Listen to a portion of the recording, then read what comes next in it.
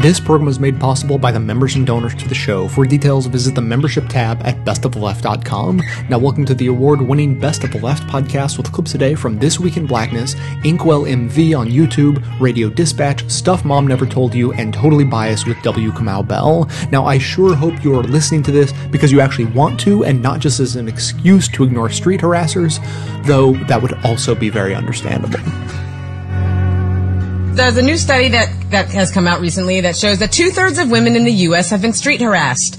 65% of women say they've experienced street harassment at some point in their lives. More than half experience verbal harassment, and 41% experience physical aggression. Yeah, that's about right. Yeah. And I'm assuming that when they said the 1/3 that has been sexually harassed probably just doesn't suffer from street harassment. Probably just doesn't live in cities. Or they don't go out. They don't go outside. They just don't walk. Yeah. They don't walk. They go from they drive their car from their house to a place with parking, and they go directly into the building and then back out. This is something and dudes are out here arguing against this. Yeah. And most women I know, because I grew up in the city, and then I moved out here, and then just people I interact with, most women I know have suffered from street harassment, and especially when you start to have conversations with women, if you ever don't believe about street harassment, walk up to one of your lady friends and go, "Hey, what are your top 3 methods of stopping street harassment when you're walking down the street?" Like, watch this, Amani. What is your top 3 methods of stopping street harassment when you walk down the street? I never leave the house without headphones. I don't make eye contact. I wear sunglasses. And if someone says something to me, I give a, and I keep it moving. She rattled those off. She's forced to wear a football helmet with a shaded visor to walk down the street. Essentially, she told me she was a football helmet. And I want to be clear here. It wasn't like that. I didn't plan this before and say, Imani, I'm going to ask you this question. I just knew that if I asked Imani a question, Imani would have a bunch of reasons, because every woman I know has this problem, and they have solutions that they've come up with that do. I have been and this has been said to be a problem as well, but I've had friends use me as their buffer against other dudes, because dudes are so freaking aggressive that they won't just accept, "I'm not interested in you." They have to see another dude there to be like, "Oh, my bad player." And they'll apologize to me, not the woman they were harassing, but they'll apologize to me. This is real. This is what actually happens. I've had to do this. Because I have so many women friends, there's a signal, if we're at a bar or a club like that. I mean, I live in Berkeley and I garden now, so I don't go to the club anymore. But when I used to go, if I looked over at a friend and they would have the look, just like a certain look, or a nod, I would walk over and just put my arm around their shoulder so the dude would stop, because they wouldn't let the woman just chill. But women aren't dealing with harassment. That's my official statement on that. Yeah, makes sense. I mean, 2/3 of women, and yet it's not a problem. Yeah. It's not really an issue. It's also a problem among the LGBT community, because LGBT men are more likely to be harassed by other men, and usually with homophobic and transphobic slurs. Yeah. The vast majority of harassers of both genders are men, and blacks and Latinas are more likely to be harassed than whites. You know, in my mind, I never thought about the idea of what happens when LGBTQ folks walk down the street, because in my mind, I guess I didn't think of it as street harassment. I thought of it as harassment, and I would even argue like hate speech, like when they're yelling at stuff or whatever. But I never put it in the same category as just street harassment. I mean, it makes sense, but I never thought about that. No, and you see stuff like that happen, and I know for me personally, I've been in situations where I've seen something happen, and I'm like, I'm going to step in this, and then you're like, I'm about to get into a fight right here, because this is not going to be something that's like a simple could you not do that, because people get froggy. I've been with a woman and I didn't say something, and dudes got froggy with me just because they thought I was about to stand in front of them. Yeah, it's dudes. They aren't your property. I don't know how. This is the dumbest thing I think I've ever said. Women aren't your property. Why are we? This doesn't make sense, and people won't admit it's happening. We can't even deal with the problem, because most people. I won't say most people, but a lot of people will derail the conversation because it doesn't occur. Yeah, they'll do. I had one person in my Twitter feed yesterday argue that the data of this study was corrupt. Like, the fact that women said, hey, I've been street harassed somehow is a data point that was not feasible. And then I had a ridiculous conversation with someone on Twitter a couple of weeks ago who, when I tweeted something about, after the Rogers shooting, I tweeted something about, and this is why women have ways of dealing with things like fake boyfriends, fake phone numbers, fake wedding rings. And this guy proceeded to have literally a 4-hour argument with me. I tapped out in the first 20 minutes. 4-hour argument with me about how giving out fake numbers is cruel and how he had his feelings hurt multiple times by women who gave out fake numbers, and that really giving out fake numbers isn't safe because what if you give out a fake number to an unstable person and then they come and find you later? And I'm thinking to myself, since when is an unstable person going to take a polite no as an answer? This guy thought, you kind of owe it to the people who are asking you for your phone number to politely reject them. Like, what? I'm sorry. If I'm giving you a fake number, it's usually because it's gotten to the point where I've said I'm not interested or no, or I have a boyfriend. I've tried all of my other mechanisms and you're still persisting and I want to get the heck away from you. And so I'm giving you a fake number so I can get the hell out. I'm not worried about your feelings. I'm not worried that you're going to get home and dial this number and be like, oh, it's the Weather Channel. I don't care. I don't care. You're concerned that women aren't going to call you back. Women are concerned that you're going to kill them. Call me. Don't be afraid. You can call me. Maybe it's late, but just call me. Tell me and I'll be around. If you call, I'll be right with you. You and I should be together. Take this love I long to give you. I'll be at your side forever. Call me. Don't be afraid, you can call me. You see me, a woman on the street, brown silky legs, small breasts, long curly hair, in a sundress, jeans, sweatshirt, doesn't matter. You don't remember me, you don't even know me, but I know you, and I know what's next. You grab my arm, You turn around and stare. you say, psst, hey, shawty. Smile. Damn, sexy, you got a fat ass. Leave me alone, man. Just Where you going? Leave me alone. I see you on the phone, but can I interrupt you for a minute? I'd fuck the shit out of that. Oh, you don't speak? Well, fuck you then. I'm sorry, Nana. Yeah, I'm still here. Yesterday, I think you remembered me, because you called me sister when I was wearing my dashiki. But today, you call me sexy and wait for me to respond with a blush. You expect me to feel honored by your recognition. But sexy is not my name. So then you ask, what's your name? Like it matters. After all, a body doesn't need a name. Does it? My name is Lucy, and it means light. My name is Tarikh. It means history in Tigrinya. See, I was born in a time of war. Eritrea was fighting for its independence. My name is Jasmine, with a Z, not an S. My name is Kendall, and it means ruler of the Bright Sun Valley.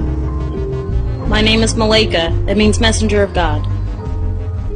My name is Nuela. It's Gaelic. My mom named me to mark the Irish in me, she said. Dad approved. He called me the New Whaler. Because you were born after Bob died. Where am I going? To class. Stayed up all night writing this paper, grading these exams. So hard to grade exams when you don't believe in what grades stand for, and often omit. Where am I going? To a better place. A place where I can walk down the street and smile, not to please you or to invite you, but because I'm happy. Just because I'm happy. I'll walk. Silky brown legs, small breasts, hair down my back, and a heart beating to Zydeco and Cape Verdean beats. And a heart beating Tigrinya Yemane Baria beats. Comfortable. Comfortable. This response in my head is not what you come to hear and not what I care to share, so I silently shake my head, walk by you, half smiling, Half polite, half enraged, you see neither. You see a brown body, silky legs, Ignoring you. Bitch. Sexy. A bottle crashes and the damage is done, but the brown body walks on, and I'm somewhere else, in a better place, leaving you behind. the air whispers. This is your home too. I know your name. Walk on.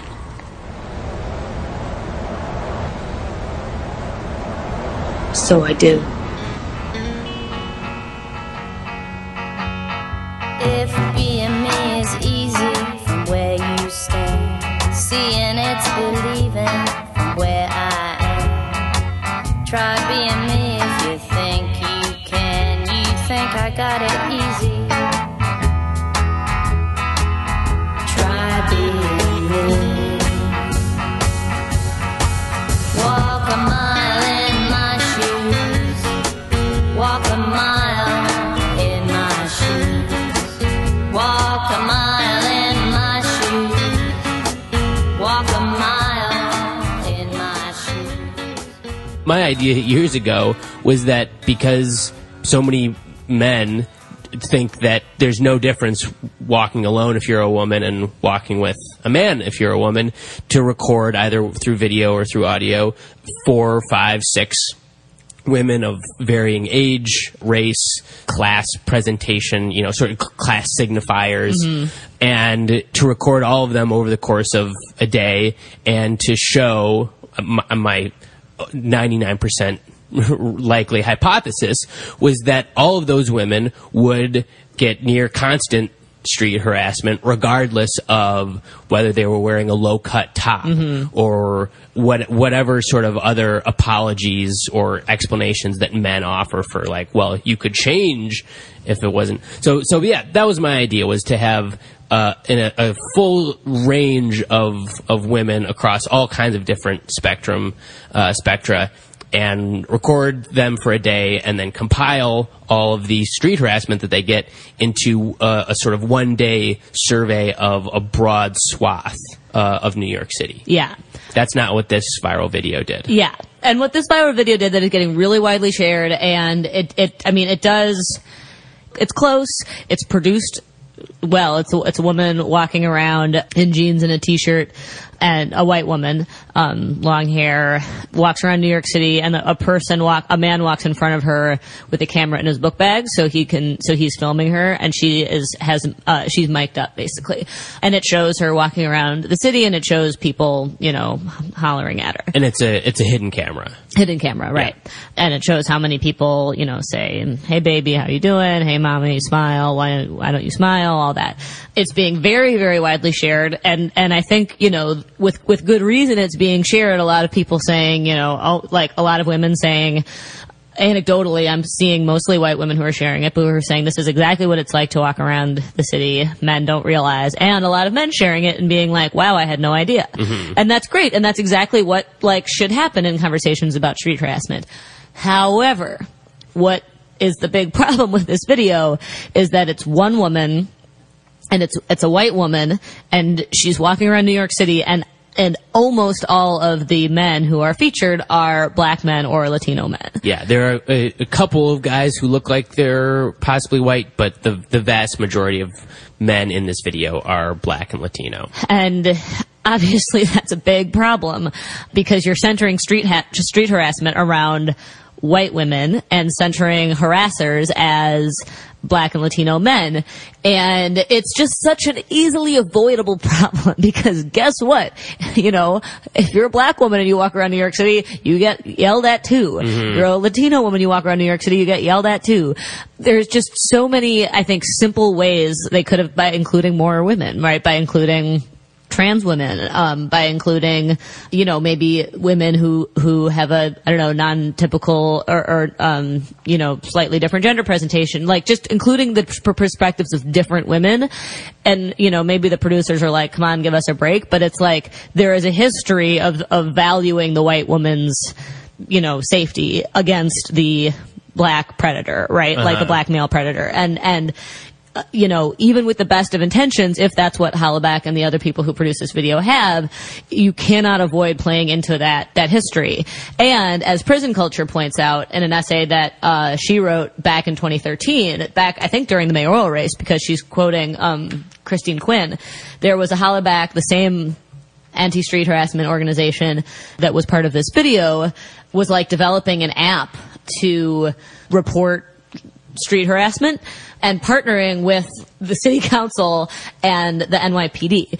And Prison Culture was saying, listen, any feminist solution that is relying on Christine Quinn, you know, and the NYPD, this is the same NYPD who profiles people based on their race and gender. Like, this is absolutely not the answer to your street harassment.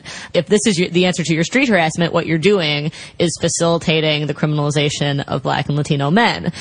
And this is a solution for a very select group of women. Right. Because it's very unlikely that if you're a trans woman, you'd be like, oh yeah, let's get the police involved in this. Exactly. Right. Yeah. Or if you're a black or Latino woman who lives in a community where you are more likely to have a negative association with the police, then the idea of being like, yeah, of course I want to be reporting my movements to the police is like, it's just very, very, very limited. Yeah. And if you're a black woman with a joint in your pocket, maybe you'd be like, you know what, I'm not going to do this. But if you're a white woman with a joint in your pocket, they're not going to search me. Yeah, why would they search me? I'm the victim here. Exactly. So that there's the Prison Culture piece, which again is from a while ago. It's called Blinders and the Tyranny of Good Intentions: Street Harassment, Stop and Frisk, and Criminalization. And also I just want to read some tweets from Aisha Siddiqui. You may remember her as Pushing Hoops on Twitter, and she's wonderful. Friend of the show. She's been on twice and on a live show. And I just want to read a couple of her tweets that are being quite widely shared, and her take on this. Aisha says, a white woman filming and shaming black men for saying hi to her. Are you sure your gender equality doesn't look a lot like class and race anxiety? Followed by a tweet, stop sharing that dumb video. A lot more politics on that street than y'all seem concerned about. Or let me know when you take that camera around white men in suits. That was definitely one thing that is notably absent from this video, is maybe they went down to the financial district and kind of like... Yeah, go to a bar in Midtown or go to the financial district. Yeah. It's just like... The video gives you the impression it's working class men of color. It's men sitting on the street, sitting street vendors, and not all street vendors, but some. Yeah, and men, sitting outside their stores, sitting on chairs on the sidewalk. Those men are. Somebody tweeted at Aisha, I think, it was like, those men are basically on their porch, like, and framing because those are basically the people you see. It's working class black and Latino men. And if you were going to include them along with dozens and dozens of images of bros at a bar, and dudes in suits, and, white construction workers, or white working class people as well, then fine. But without that, you are again playing into a really, really negative history. Things we know, we just don't know. The things we know, we don't know. As an anti-consumerism advocate, I'd like to encourage you to shop less, don't buy things you don't need, and only buy the necessities from local, independently owned businesses. That said, if you don't take this good advice, then at least there's a way to shop that helps support this show at the same time. Simply click through to Amazon.com, Amazon.ca, or Amazon.co.uk from the banner at bestoftheleft.com to shop at just one of the major companies with the insatiable profit incentive to help perpetuate the destructive paradigm of overconsumption and exploitative capitalism. Better yet, go ahead and click through to the Amazon site that serves your country just once, and then bookmark it to use every time you shop, which should be as rarely as possible. Your shopping experience will be identical to normal. It will cost you nothing extra, but 7 to 8% of the cost of your order in soulless corporate blood money will be siphoned off and used to tremendously support the production of this show. Thanks for doing the right thing, whether that be rejecting consumerism altogether, or at least consuming in a subversive way.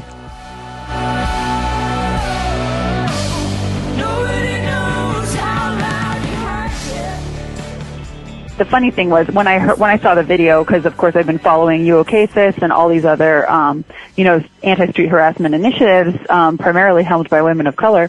over the last several years, and they have had, you know, as soon as I heard people say like, "Hey, beautiful," or like even "Have a nice day," or you know, something that's not even sexual or about her looks, but saying like, "Oh, have a good day today," things like that, I go, "Oh, they're going to latch onto those and be like, well, what's wrong with that?" And the funny thing is, like, even though we all have anxiety problems and some days we don't want to engage, there are days I have friendly days and I want to actually speak to people. And sometimes there's somebody who's a guy on a train or something else, and he looks like a reasonable person. He has like a kind, open face. He's trying to talk to me. Every now and then I'll take out a headphone and get in a conversation with him. And I swear to you that 9 times out of 10, it ends in being sexually propositioned. It ends in something that he thinks is polite, but it's a persistent demand for my time, my attention. There's no way for me to get out of it once I've started talking to him. And there's no way for me to answer getting hit on that has a button on it. You know, like there are things that you cannot say. I'm gay is included in things you can't say because then it starts to turn horrible. But like you know, can I have your number? No. Why not? I'm engaged. Well, you're not married. Okay, I'm married. No, you're not. Or yeah, so am I. Or so what? Or what's your man got to do with me? Thanks for that song, by the way, you know, and there's never an end. And so I'm just like, well, why would I engage? You know, I just don't want to, sometimes I want to talk. I want to have that human connection that some of these guys who allege that they're coming from a place of good faith want to have too. They're like, oh, you know, now nobody can talk to each other. Like, what a horrible world you want it to be, horrible feminists. Well, look, I mean, I'm not the one doing that. Yeah, that's madness. Like, you're ruining it. Like, flat out, that's madness. And it annoys me a great deal because it's just not how it is or how it works. And our feelings just aren't that important. Like, it's something that we say on the show all the time, like, you're just not that damn special. And we say, and it's funny that we say, a lot of times when we make that joke, we're talking about white folks, like, listen, white people, you're not that special. But I feel like we really have to, like, tell dudes, you're just not that special. Your words, your need to be acknowledged or for you to say something and have someone respond to you is not that much of a thing so much more powerful than the need to feel safe walking down the street. Right, and like if you know that you can't get out of it, you know, like I won't go to a party if I don't have a ride home at all. I just won't do it because I am a person who wants an exit strategy. I like to be in control of that in my life. That's how I feel in these conversations. You know, I don't want to get into it because there's no way, like there's really no way. Because it turns ugly so fast and so often that it's just better for me not to do it. And you know who I talk to instead in public if I talk to anyone? Women.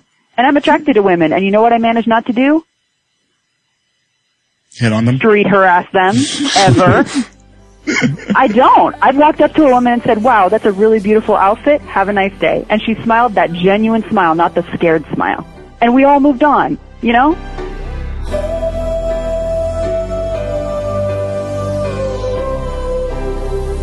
Wait till you see my smile.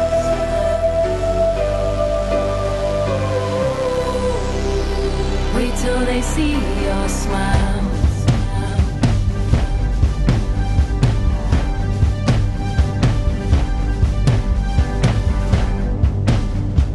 Don't they love to see you down? Kick you while you're on the ground. Don't let emotion show. My name's Kristen, and I run like a girl. I've been thinking about that phrase, run like a girl, a lot lately, even though I'm many years removed from the little girl running around outside her childhood home, because I feel like it embodies so much of the tightrope that girls are expected to walk across from a very young age. On the one hand, we tell girls that they can do anything, that they can be anything, that they can run as far and as fast as they want. But at the same time, there's that little hook to it. There's always that little hook of, you can run, but you're probably gonna run like a girl. Even today, in our society, your femininity is a liability. There's that constant reminder of the fact that they're gonna be doing things as a girl, as a woman, and they need to make sure that their intellect, that their ambition, that their sexuality, that nothing can be misinterpreted from that. They should be pretty but not too pretty. They should be friendly but not too friendly. They should be ambitious but not too ambitious and threatening, because people aren't really going to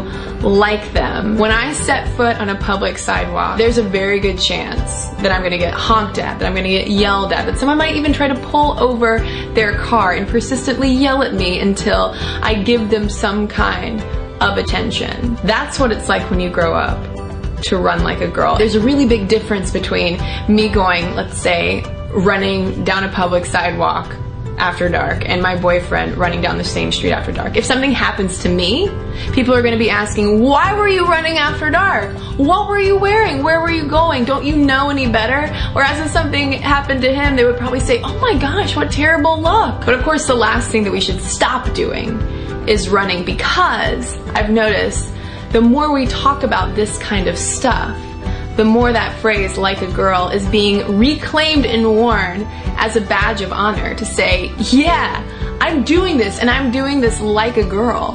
And do you realize how much more strength sometimes that takes? Take, for instance, Kathrine Switzer, who in 1967 kind of snuck her way into the Boston Marathon because women were not allowed to run in the Boston Marathon. It wasn't even until 1984 that the Olympics started holding a marathon event for female athletes. And the irony of it all is that a lot of studies suggest that women physiologically are actually better built for those super long distance runs because of the way that our body fat is distributed, that can fuel us and help us pace ourselves more consistently for long distance running. And is that really any surprise? Because symbolically, isn't that kind of what we've been doing?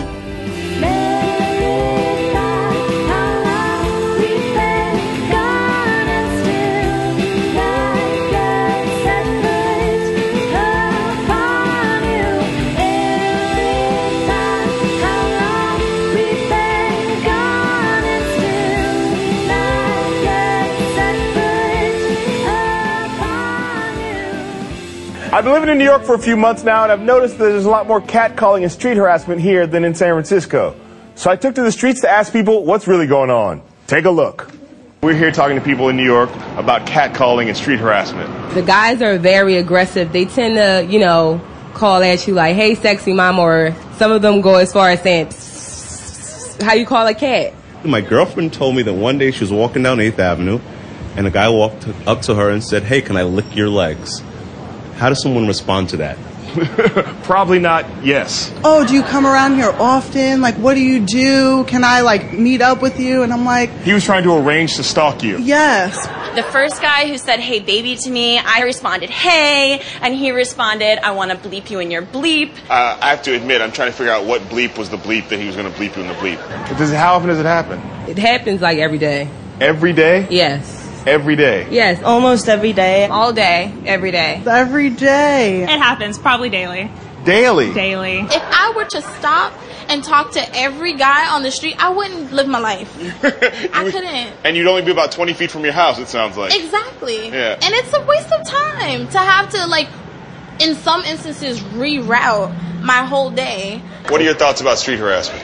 I think street harassment is good, Yo, you got cake for days, ma.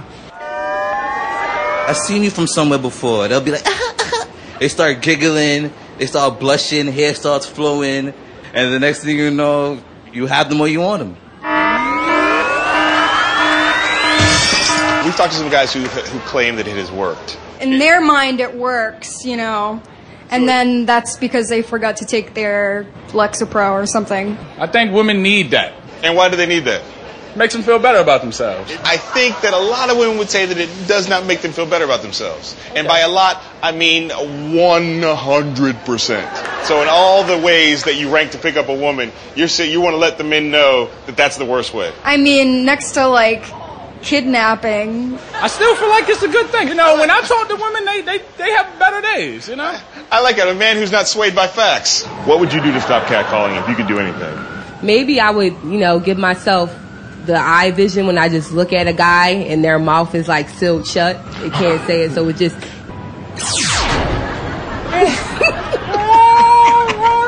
What would you do to that guy? Snap my fingers and make him disappear.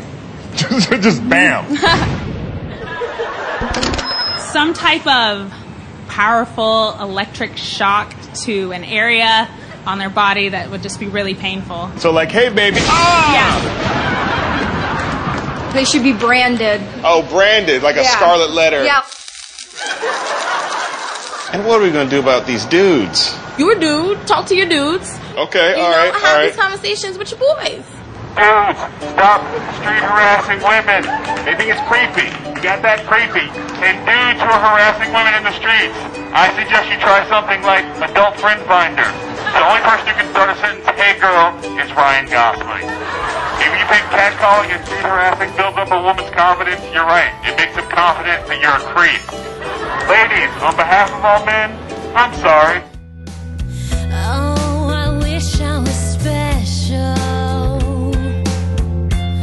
You're so very special. Oh, but I'm a creep. I'm a creep. I'm a weirdo. I'm a weirdo. What the hell am I doing here? What the hell am I doing here? I don't belong here. Oh, I don't care if it hurts. Yesterday, Lord Jamar actually posted a picture of Feminista Jones I saw that. and told dudes, if you see her, make sure you go up to her and say hello and God bless you. Yeah, like you go make sure you say hi to her. And I thought that was beyond over the line. Oh, absolutely. Because, I mean, essentially, you know, it was a very polite way of sicking however many of his thousands of followers on a woman as she's trying to navigate her way through life. It's just, people are terrible. They're just terrible. And I saw people say, what? I'm just saying that people should tell her God bless you. Like, if you think saying God bless you is street harassment, then blah, blah, blah. Just stop it. Stop being stupid. Stop acting like stop pretending like we're stupid. Cause we're not stupid. We're not. We're not. We're not. And this happened like a lot. So he does that. So he's sending people after Feminista Jones, which also just the idea that we have to play semantics. I really don't enjoy semantics. Because like Twitter did nothing about this. So a dude that's 45,000 followers posts a picture of a woman, says, hey, make sure you go up to this woman in the street if you see her. And there is no recourse for that. Right. And I am horrified. And so, like, I actually thought, his account should be suspended. He shouldn't be able to do this. And of course, this got a lot of, apparently hip hop heads upset. So .x actually said that, if I was being real, son, I would have hollered at what's his name? This Jamar guy. If I was being real, instead of tattling, to the corporate cops. What? Tattling to the corporate cops? Right. You put a woman in danger.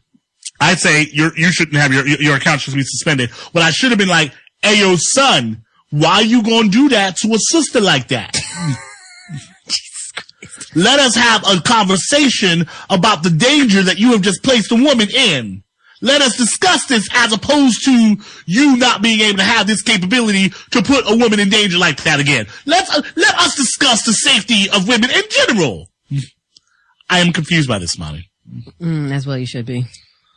But I need more. So the whole idea, so we ended up doing, I started dudes, greeting dudes hashtag, which, it was more of a gag, cause like people keep saying, and we keep talking about how, it's ridiculous. Like you're obviously not just saying hello. It's more to it. It's not just God bless you. There's, oh, God bless you. And then, girl, God bless you. There's a difference in that. Right. And if you want to pretend that there's not a difference, I can't help that. I think it's ridiculous. Yeah, and frankly, you know, I don't think people understand how many people women have on the streets trying to say hello to them, even if it's just a hello. It's a lot of people. Yeah. And it's annoying. Even if it's just a hello. And like, if someone says hello, I'll say hello back. But most of the time, I'd rather walk down the street and do what men seem to do. It's like, they'll give each other a nod, like acknowledging that there's someone crossing your path or you're walking by someone. Give them a nod. But honestly, if you don't look me in the eye and you just keep on walking, I'm perfectly fine with that. I live on a street. There is a congregation of men who hang out on the corner on the right. Like as I'm walking out the door, they're just congregating on the right side of my apartment, my house. So every time I go outside to walk my dog, I look over there, I'm like, fuck, it's like walking a gauntlet of men. And I don't feel like walking a gauntlet of men who are just smoking weed and hanging out on buckets on the corner. So I go the other way. And I have my headphones on. Usually I don't have anything playing in them, but I hear them trying to talk to me. I'm like, motherfuckers, you see me with headphones on? It's not really about what you feel, Amani. I know. And so this is kind of ridiculous. And the whole conversation's happened. And like I said, I've been, basically attacked by myriad groups of folks that, like, I would have never even run into. I'm pretty sure I wouldn't be interacting with Sadat X, although he has a place within hip hop history, if all of a sudden he didn't decide that that he wanted to call me names because I said, hey, I said your friend, screwed up. But whatever. But what's been interesting is that like the conversation has kind of blew up, and so like all of a sudden dudes getting dudes. There's a bunch of articles been written about this, and a lot of conversations. One particular conversation, it's been a smaller one, but it was brought up. Someone argued that the idea of dudes getting dudes, because I'll read some of them to you because so that you understand what the idea of this is. So that, like I said, the whole point of dudes greeting dudes was to mock what these greetings are. So I gave examples. I said, if you feel society has lost its decency, let's bring it back. Let's start the dudes greeting dudes movement. Let's say hi to each other. Which, I mean, come on. These women don't get it. Y'all just want to say hi. What's wrong with hi? So let's leave them out completely. Then women will soon realize that they missed out, but it'll be too late. The women will walk in silence. Because sometimes women need to walk in silence, right? Yeah. Boy, you wearing that fitted. It's leaning all to the side. Can I be that hat? Oh, God. Dudes being dude. What? Your son. God bless you. God bless your mama too. Dudes greeting dudes. That's reasonable, right? It's just greetings. Just greetings. It's just greetings. Because it's not about sex or anything. We just want to say hi. Of course. And people have been very upset about this. Some people have been upset by it. But one particular thing, someone critiqued it saying that it was homophobic. Yeah. I disagree with this. But I'm also open to the conversation around it because, I immediately, at first I looked at it and I kept looking at it and I'm like, what? I don't see this. And there's some gay folks that were like, no, I think this is hilarious or whatever. But if I am to follow the rule that you can't tell people what they feel about something. Mm-hmm. Fine. I cannot tell you that you can't feel that it's homophobic.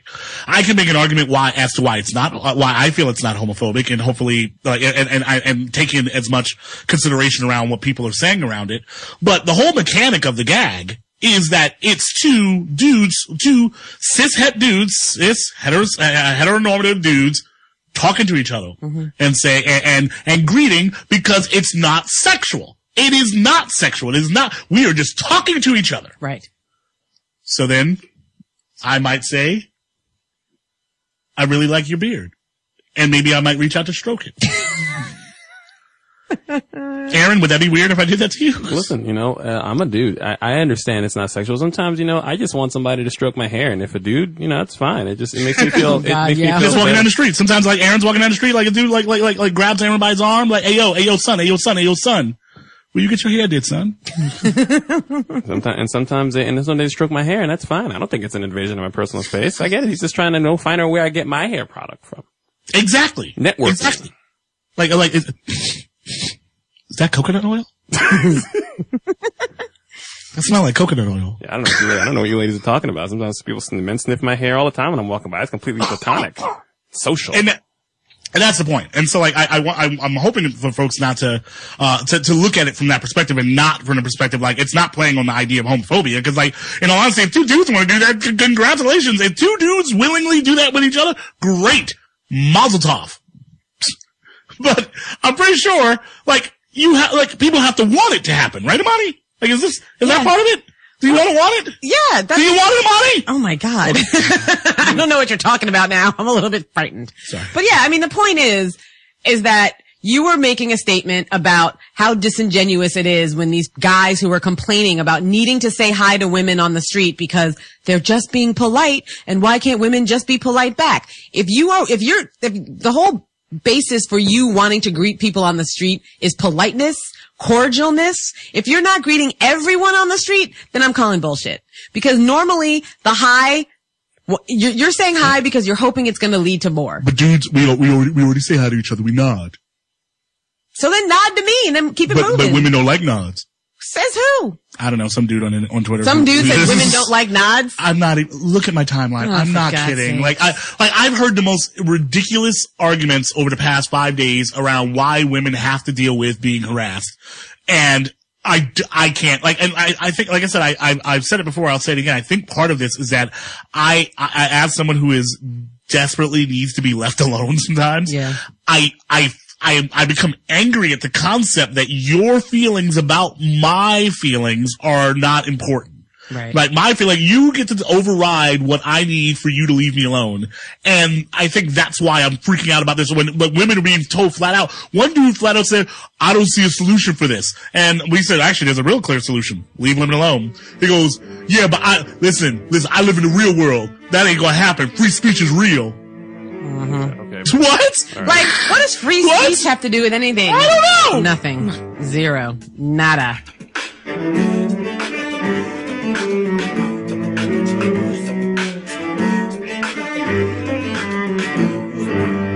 My goal with this show is to inform, inspire, and activate listeners to push for positive change. With the support of listeners, I've been able to expand what we do here and make the show better over time. And the only way to continue doing that, to grow and improve, is with your support. I don't need a giant pile of money to run this show. I just need a steady, dependable stream of $5 and $10 monthly donations from people like you. For signing up, you'll also get access to special bonus content, including some behind-the-scenes stuff and more of my commentaries.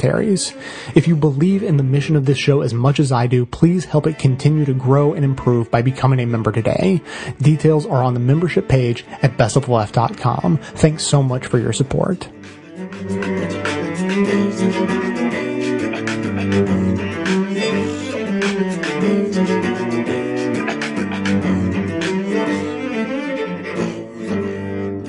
You've reached the activism portion of today's show. Now that you're informed and angry, here's what you can do about it. Today's activism: stop street harassment. Now, this should be simple, right? I mean, a stranger walks past you on the sidewalk, or is standing in front of you in line at the coffee shop, or running for the bus, or even groggily walking their dog early in the morning. What do? How about nothing?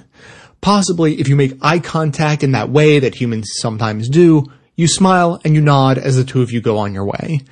For more than 80% of women all over the world, this is not the typical experience. According to Stop Street Harassment, a nonprofit dedicated to documenting and ending gender-based street harassment worldwide, behavior ranging from demanding a person's smile to flashing to screaming to stalking are real daily parts of life. There is a compounding threat of gendered harassment for people of color and members of the LGBTQ community. A 2013 study of nearly 100,000 LGBTQ people in the European Union found that half avoided public spaces because of a high level of fear in restaurants, parking lots, parks, etc.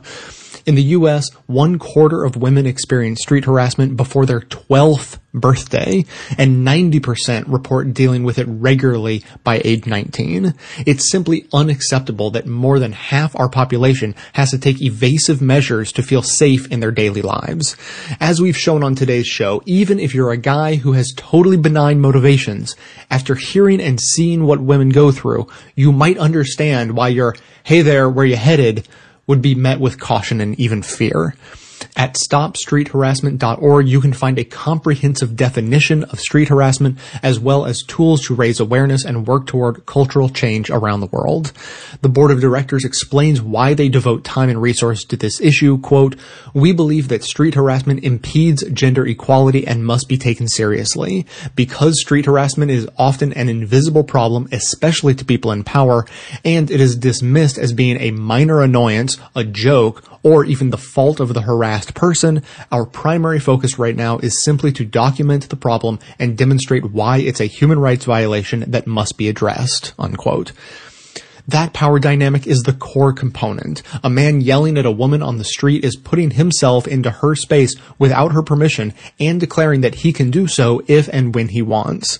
The good news about this dynamic is that every man listening can do something super simple to help. Visit stopstreetharassment.org to check your own behavior and take stock of the other men in your networks. It is much safer for you to call out a buddy than it is for the harassed person to try to do so. Also, and this is seriously advanced warning about Anti-Street Harassment Week, which is happening in April the 12th through the 18th. So mark your calendars now, as you'll have no excuse to miss it.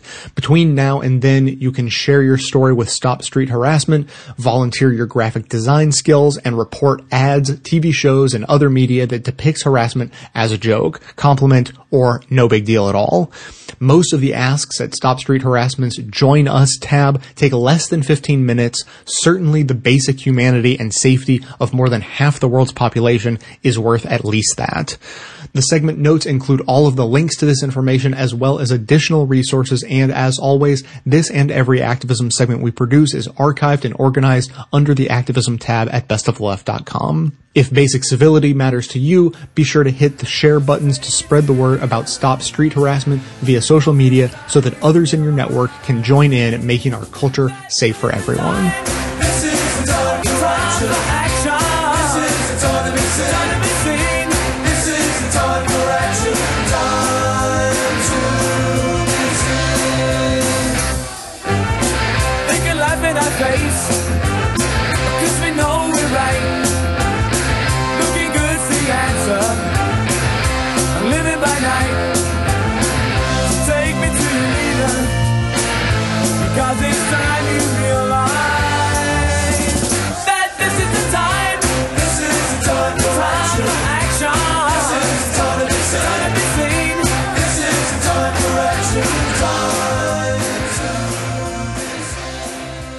So let's get to this. Street harassment is a big deal, but not as big a deal as people are making it, which seems to be the thrust of this op-ed. Yeah, that this fellow says too. So Yes. just noteworthy that this is a fellow saying, "Ladies, listen, I know that a lot of you are complaining about this street harassment, but it's not all bad." Yeah, so the headline is the Everyday Sexism Campaign risks making all sexual advances misogynist, in quotes. And the Everyday Sexism Campaign, they're on Twitter. I think that they have their own website. I follow them on Twitter, but I don't follow them super closely. It started in the UK, and I think that specifically Everyday Sexism is in the UK. This guy is, I think he's British. Maybe not, actually, because he spells his words with the OU, but that's just a Guardian thing. Yeah. Anyway, if you follow Everyday Sexism on Twitter, they tweet examples of people going about their day-to-day life. People tweet at them, and then Everyday Sexism retweets it. And it's people going about their everyday lives and experiencing street harassment. And what's just funny to know that when you read this guy's article, when he's like, it's not all bad, is that if you go to Everyday Sexism's Twitter right now and read it, you will just be absolutely horrified. It's just horrible. It's not like, it's not like I was walking down the street and a guy said, like, "Hi, smile," which happens all the time. And it's not to dismiss when that happens, but that is, we're talking about people grabbing people's legs, people saying extremely graphic stuff to them, men saying extremely graphic stuff to women, being absolutely disgusting, aggressive street harassment. And again, I'm not trying to put a value judgment on street harassment. Having somebody tell you, "Hey, smile," might seem small, but when it happens every time you go outside, it's nice. Oh, no, wait, I got it wrong. It's really, it really builds up. The whole point of addressing street harassment is even if it seems like something relatively minor as compared to somebody saying something super explicit and horrible to you, the whole point is that it makes women feel that when they are outside, they're not safe, they're not able to be left alone. They are constantly subject to the desires of men on the street who want to say something sexual towards them.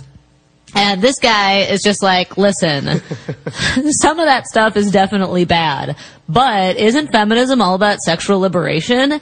And don't we not want, like, it's not like every time somebody says something sexual to somebody else, it's bad. And this should go with he says both genders, which say all genders, don't say both genders, but, he's like, both genders should be able to say something sexual to other people.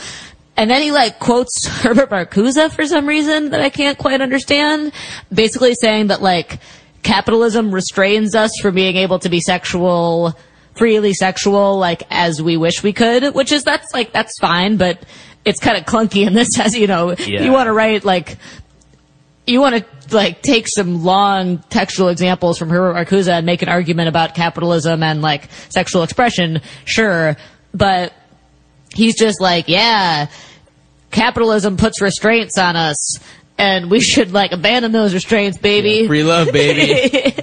Why are you walking away? Hey, where you going? Hey, sugar tits, where are you going? Hey, you want to read some Marcuse with me? And he's basically just so we should, abandon these civilized restraints of capitalism so that we can, and abandon them by bringing sexual communication into the realm of the public and open, so on. Yeah, he says there's one specific line where he's we should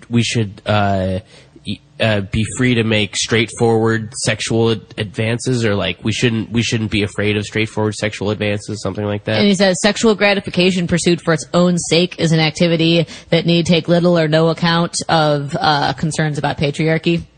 This poor guy, he clearly is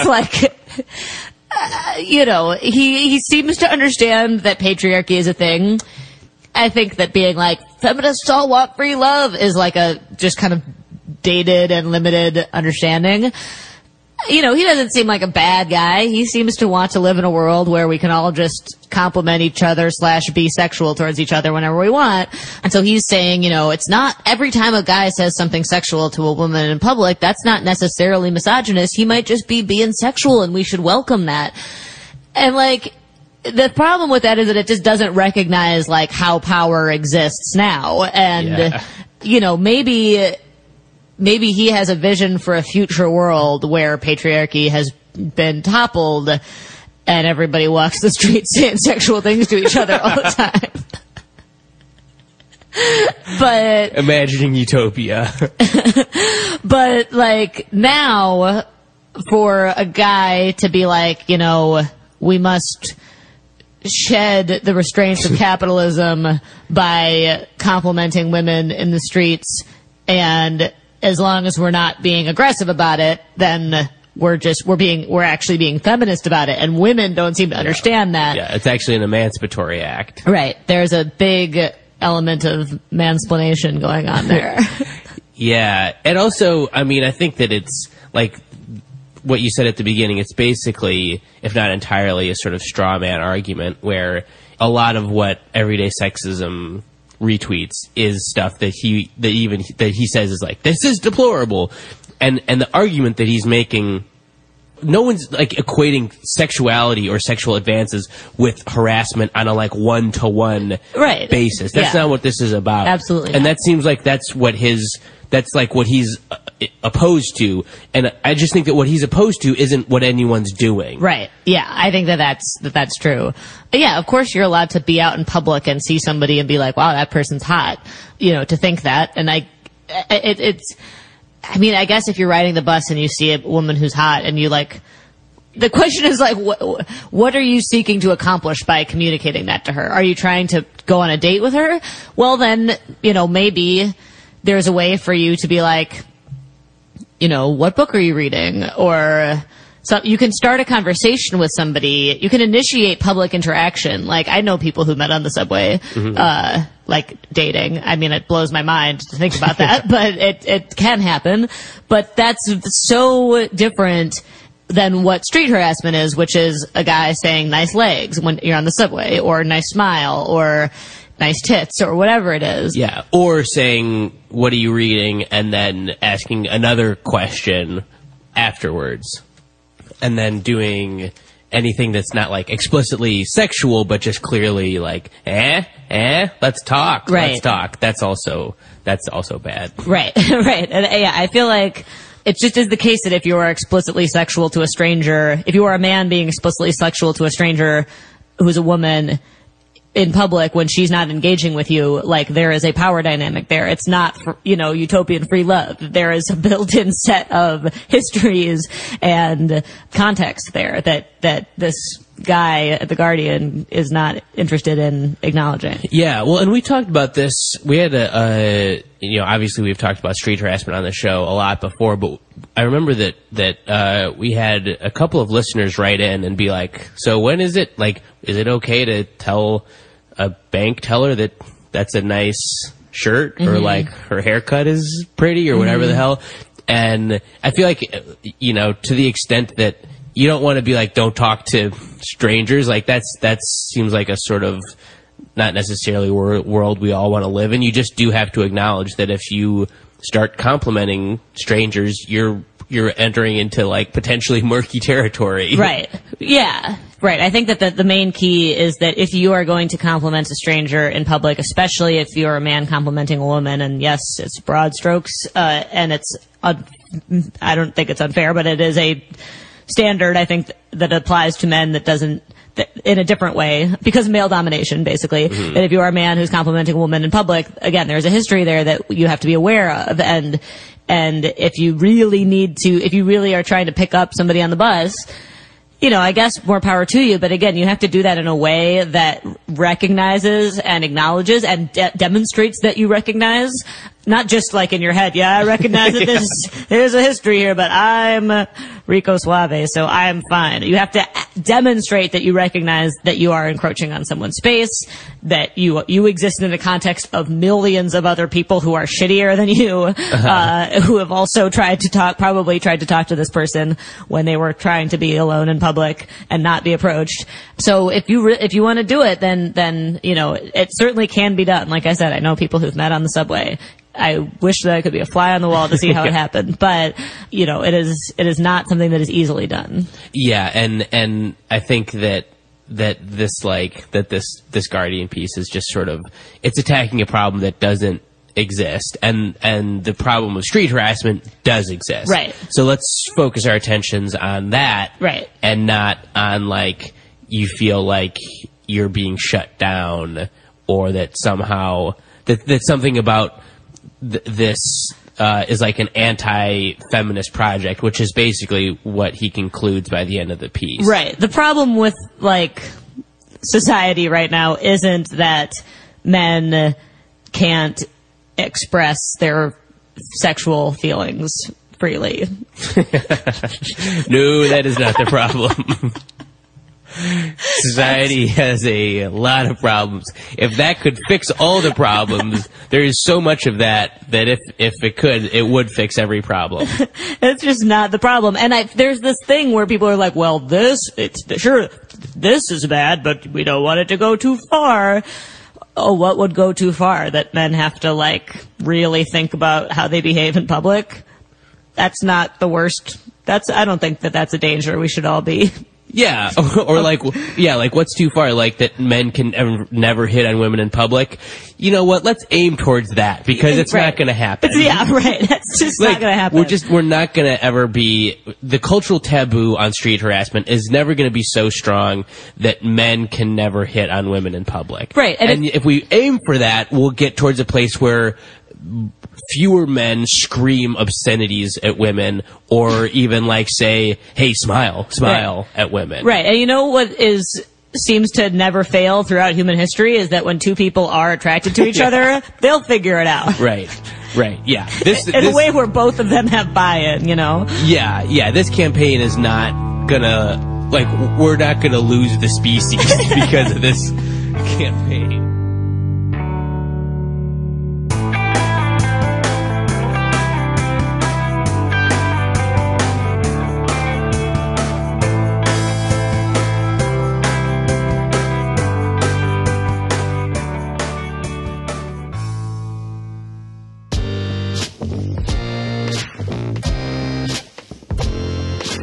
Hey, Jay, this is Brad from Tennessee. I wanted to call in regards to the Sam Harris podcast, which is what it should have been called. That more or less every single clip was about someone's response to the mischaracterization of Sam Harris's viewpoint. Now, I don't intentionally leave Bill Maher out of that, but to be honest with you, nobody really takes Bill Maher seriously as far as being a student of studying religion and its effects on people. Bill Maher is an atheist, and he makes no bones about it, and that's fine. But the podcast was really about Sam Harris's views and his statements, and with the exception of the first clip, there was really nothing from Sam Harris after that. It was just a half dozen people, or even fewer. It was mostly just Michael Brooks and Shank for the Young Turks, just kind of bashing this mischaracterization of what Sam said. And, you know, look, what's supposed to make liberals better than conservatives is this idea that we approach things openly and honestly. But the response and the blowback from what Sam Harris has had to say about this stuff is about as dogmatic as anything I've ever heard Sean Hannity say. People are just blindly against this, and, you know, and apparently on Shank's part because he's afraid of being associated with Bill O'Reilly or accidentally agreeing with someone who's a conservative. You know, that's ridiculous. That's the reason why liberals are going to have a hard time moving forward, is because we are unable to openly discuss these things, to be honest with ourselves, and at least address the facts of the things that are going on. I don't know how many times Sam Harris has to say, I'm not talking about every Muslim on the planet when I say the next few things. Just because those next few things are harsh doesn't mean he's being dogmatic. Anyway, you do a great job with the show, and I hope that people will open up their minds to it. Thanks a lot. Hey Jay, this is Dirk calling from Alameda, California. I want to follow up on the extremism episode and some of the comments that were left, specifically Greg's comments comparing the Bill Maher perspective of all Muslims have this tendency versus Sam Harris, which is, only some Muslims have this tendency. What's underlying Sam Harris's thinking is that beliefs act like triggers to certain behaviors. So if you hold a particular belief, you are statistically more likely to act out in a particular way. And this is problematic for a number of reasons, not the least of which is it places a limitation on individual free will and doesn't take into account the fact that any individual belief that we hold exists within a complex of ideas and experiences and memories about the universe in which we live and what has happened to us in our lives, all of which impact how we act on a particular belief.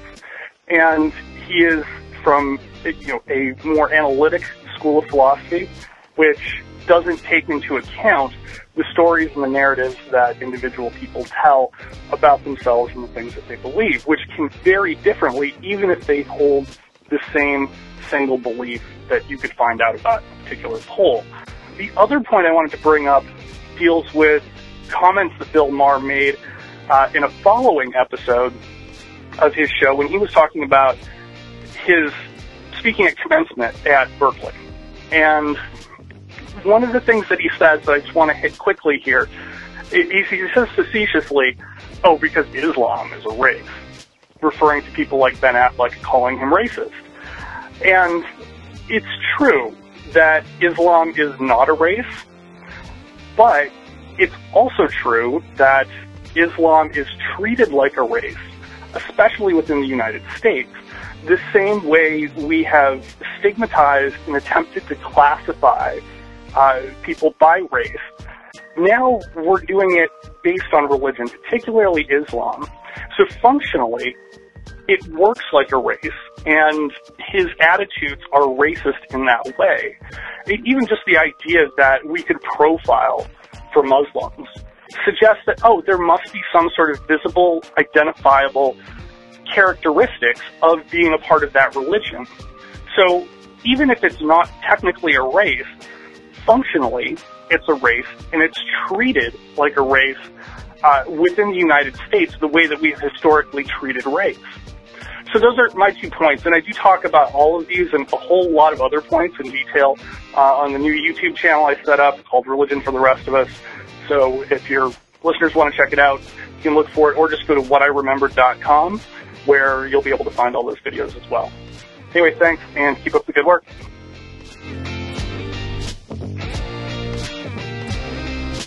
Hello, Jay, and Best of the Left. This is Dan Platt from Ulm, New York. I wanted to leave another call, perhaps a more concise message. The big problem that I see with Harris and Marr, from my experience as being part of the secular movement for a rather long time, but slowly growing out of it, because I started to realize that politics matter a little bit more, is that religion is the main problem, or rather, dogmatic thinking. Because dogmatic thinking can come in all shapes and sizes. It can be political, it can be social, just how some people are fundamentalists about markets, others can be fundamentalists about communism, others can be fundamentalists about their religion. But there are many types of religion as well. So I wouldn't trade the experience I had in the secular movement for anything in terms of teaching me how to think critically. And that's something that all of us need to be doing.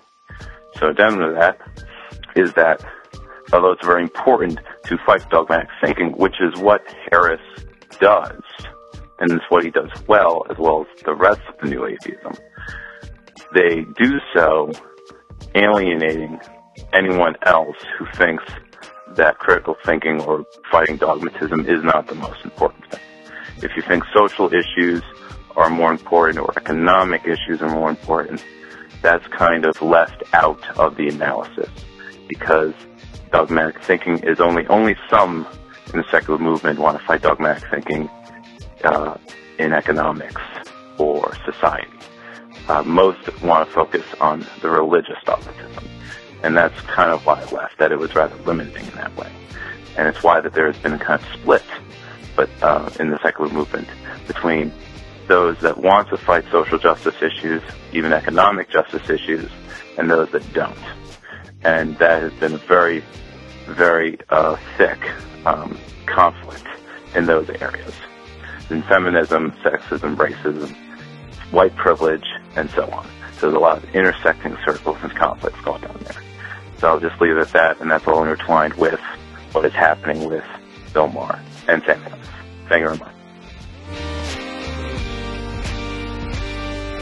Thanks for listening, everyone. Thanks to the volunteers who helped gather clips to make the show possible. Thanks to Katie Klobusik for all of her work on our social media outlets and activism segments. And thanks to all those who called into the voicemail line. If you'd like to leave a comment or question of your own to be played on the show, the number to dial is 202-999-3991. Now, I have unexpectedly good news, which is that I'm pretty sure I've solved this whole debate on religion. I didn't know that was going to happen, but over the past couple of days, I put some more thought into it, been listening to these voicemails that came in, had some conversations on Facebook, and I think I've nailed it. So I'll just tell you what the answer is. The core of the problem is that we are disagreeing on rhetoric. That's what we're actually disagreeing on. But what we think we are disagreeing on is substance. And so the whole thing goes completely awry right out of the gate. So I'll try to explain. I heard from Javier. He sent in an email. We've heard from him before. Sometimes he calls, sometimes he emails. Very thoughtful guy. So he said a couple of things that stuck out to me. The first was, the problem is that because Muslims are mostly moderate and a culture that needs respect and protection in the United States, I think that's key, that they need protection in the United States, we think that it's anti-liberal to push for them to reach that next level of secularity and moderate thought around the world. And I don't think that's quite on the right mark there, but I hear what he's saying. And the fact that they are essentially an oppressed minority in the United States, I mean, especially after 9/11, they're sort of hated here by a certain, constituency in the U.S. The context of this entire conversation is that we've been at war with Muslim countries for decades now, and anti-Muslim sentiment has been very high since 9/11 and even before, I'm sure.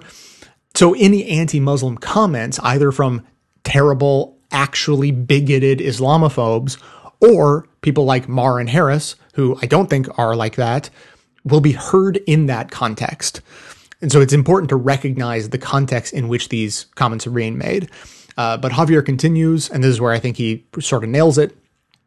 He says, Maher routinely compares the Catholic Church to a pedophile ring and says that the Bible is not compatible with being a moderate Christian, but no one freaks out about that. It is really people's circuits frying because they cannot think, on one hand, I need to protect minorities, And on the other, I need to uphold liberal values at the same time. So the way it sort of works out is that anyone who has negative views of a majority is a hero, and anyone with negative views of a minority is a bigot, even though the criticisms of the two are the exact same. So I think Javier pretty much nails it right there. He nails the problem that liberals have when processing this entire conversation. So when I hear the arguments made by Marr and Harris, my instinct is to think it's wrong to make that argument. But it's all too easy to conflate the idea that it's wrong to make the argument with the idea that that argument is wrong. Two completely different things. And so as Javier puts it, I think accidentally conflating those two things actually sort of fries liberal circuits, mine included sometimes. So since there is this instinct telling us that the argument being made is bad for some reason that we're not quite sure of, we assume that the problem is with the substance. We assume that the substance of the argument must be flawed in some way. So we try to attack it. You know, you're demonizing a billion people, and they respond, no, we're not even demonizing the people at all. We're talking about the religion and the values of the religion itself, not the people. And you say, well, you know, you're trying to say that all, Muslims are the same. And they say, no, like, look, we're looking at these stats and we're only talking about the ones who are actually sort of radical and actually have these really regressive beliefs. And you say, well, but it's racist to say things against it. And they're like, no, I mean, Islam is not even a race. And, you know, we're only talking about these facts anyways. So no. So, you know, people making these arguments, you know, they're confronted with the fact that they're making an argument which isn't obviously flawed. It's not obviously bigoted. And yet we still have this gut feeling like, well, but they're wrong to make that argument. So we sort of, at this point, I think a lot of people sort of give up in frustration and assume, well, I'm going to assume that they're still wrong and I'm still right, even though I can't quite explain why that is. And that's even more frustrating because as liberals, we're so used to being able to back up our opinions with facts that we get really frustrated and frustrated. So let's actually solve this thing. As I said in the beginning, we've been having the wrong argument entirely because, you know, we think we're having a substantive disagreement, but what we are actually having and what we should be having is a rhetorical and strategic disagreement. So rather than questioning the statistics about, you know, regressive beliefs held by some percentage of Muslims, we should actually be asking, why is it so important to focus on the source of the bad ideas rather than simply focusing on the bad ideas themselves? So, you know, Muslims have already been thoroughly dehumanized in sort of the broad American psyche for decades, mostly because of the wars we've been fighting. Attacking Islam as the most violent or the most regressive or the most reactionary religion in the world, even if that is true, carries the danger of further stoking hatred against Muslims, which could lead to things like hate crimes against innocent Muslims. That's on the micro level, and further actual wars against Muslim countries on the macro level. So the new atheist response to that would be that, hey, you know, we're not going to censor ourselves just because some actual bigots may take these factual statements about Islam as an excuse to continue their bigotry or act out in violence or whatever. You know, we're not going to censor ourselves. We're just going to say what we see. We're going to call it the way we see it. And again, I actually agree with that in principle, just not as a rhetorical strategy for actually accomplishing what we all say we want to accomplish. So let's actually forget the Islamophobic bigots for a second.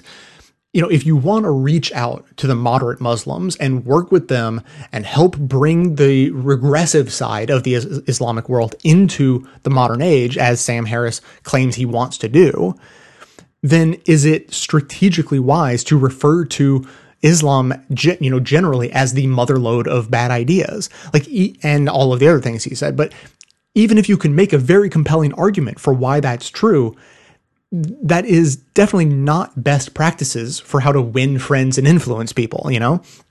To me, the bad ideas are the actual source of the problem. So, like, for example, some people think that gay people shouldn't get married, and they have those beliefs because of their religion. And other people think that gay people shouldn't be married, and it has nothing to do with their religious beliefs, whether they have any or not, and they just have some like weird ick factor against gays. And so they just think like, well, that just shouldn't exist and we shouldn't promote it or legalize it or whatever. So what's actually creating the oppressive policy here? Their religious beliefs, the undefined ick factor, or is it simply the bad idea itself, regardless of how the individuals came to hold that bad idea? And you can do this sort of thought experiment with a slightly different angle. Take two Christians. One believes that we were given the earth by God as a gift to use as we see fit, which means that we should drill as much oil as possible because look how great it is. While another believes that the earth is a gift from God that we are meant to protect, which means that we should do as little environmental damage as possible. Again, the ideas are what matter here. Where the ideas came from becomes essentially irrelevant. So the fact is, it is much easier to get a person to believe in a more moderate and progressive version of their religion than to give up their religion entirely. So it may feel good to call things the way you see them and not censor yourself, but strategically speaking, if you want to actually make the world a more progressive place, then going after regressive ideas is going to be a much more effective strategy than going after a person's religion. I mean, it seems like this should be obvious to just about anyone who's ever met a human before. Like, we should know by now that attacking people's core beliefs like their religion is only going to make them dig in their heels more and not come to your way of thinking. So, what I said before about Marr and Harris being condescending assholes is actually more relevant than even I realized at first. I was right to point out that being an asshole does not make you wrong on the substance, but it turns out that it is a big factor in what strategy you choose when trying to win hearts and minds and actually help change an entire culture. So I'm sure that solved it, and there'll be no more confusion or disagreement going forward, so that's a relief. That is going to be it for today. Thanks to everyone for listening. Thanks to those who support the show by becoming a member or making one-time donations, as that is absolutely how the program survives. Of course, everyone can support the show just by telling everyone you know about it, leaving glowing reviews on iTunes and Stitcher, and by donating your accounts at donateyouraccount.com/bestofleft. Stay tuned into the show by joining up with us on Facebook and Twitter, and for details on the show itself, including links to all of the sources and music used in this and every episode, all that information can always be found in the show notes on the blog. So coming to you from inside the Beltway yet outside the conventional wisdom of Washington, D.C., my name is Jay, and this has been the Best of the Left podcast, coming to you every Tuesday and Friday, thanks entirely to the members and donors to the show from bestoftheleft.com. And it's a crying shame how we get so trained. We can't see past our own sad stories and wonder what we're missing. We can't see past our own sad stories and forget how to listen. We can't see past our own sad stories and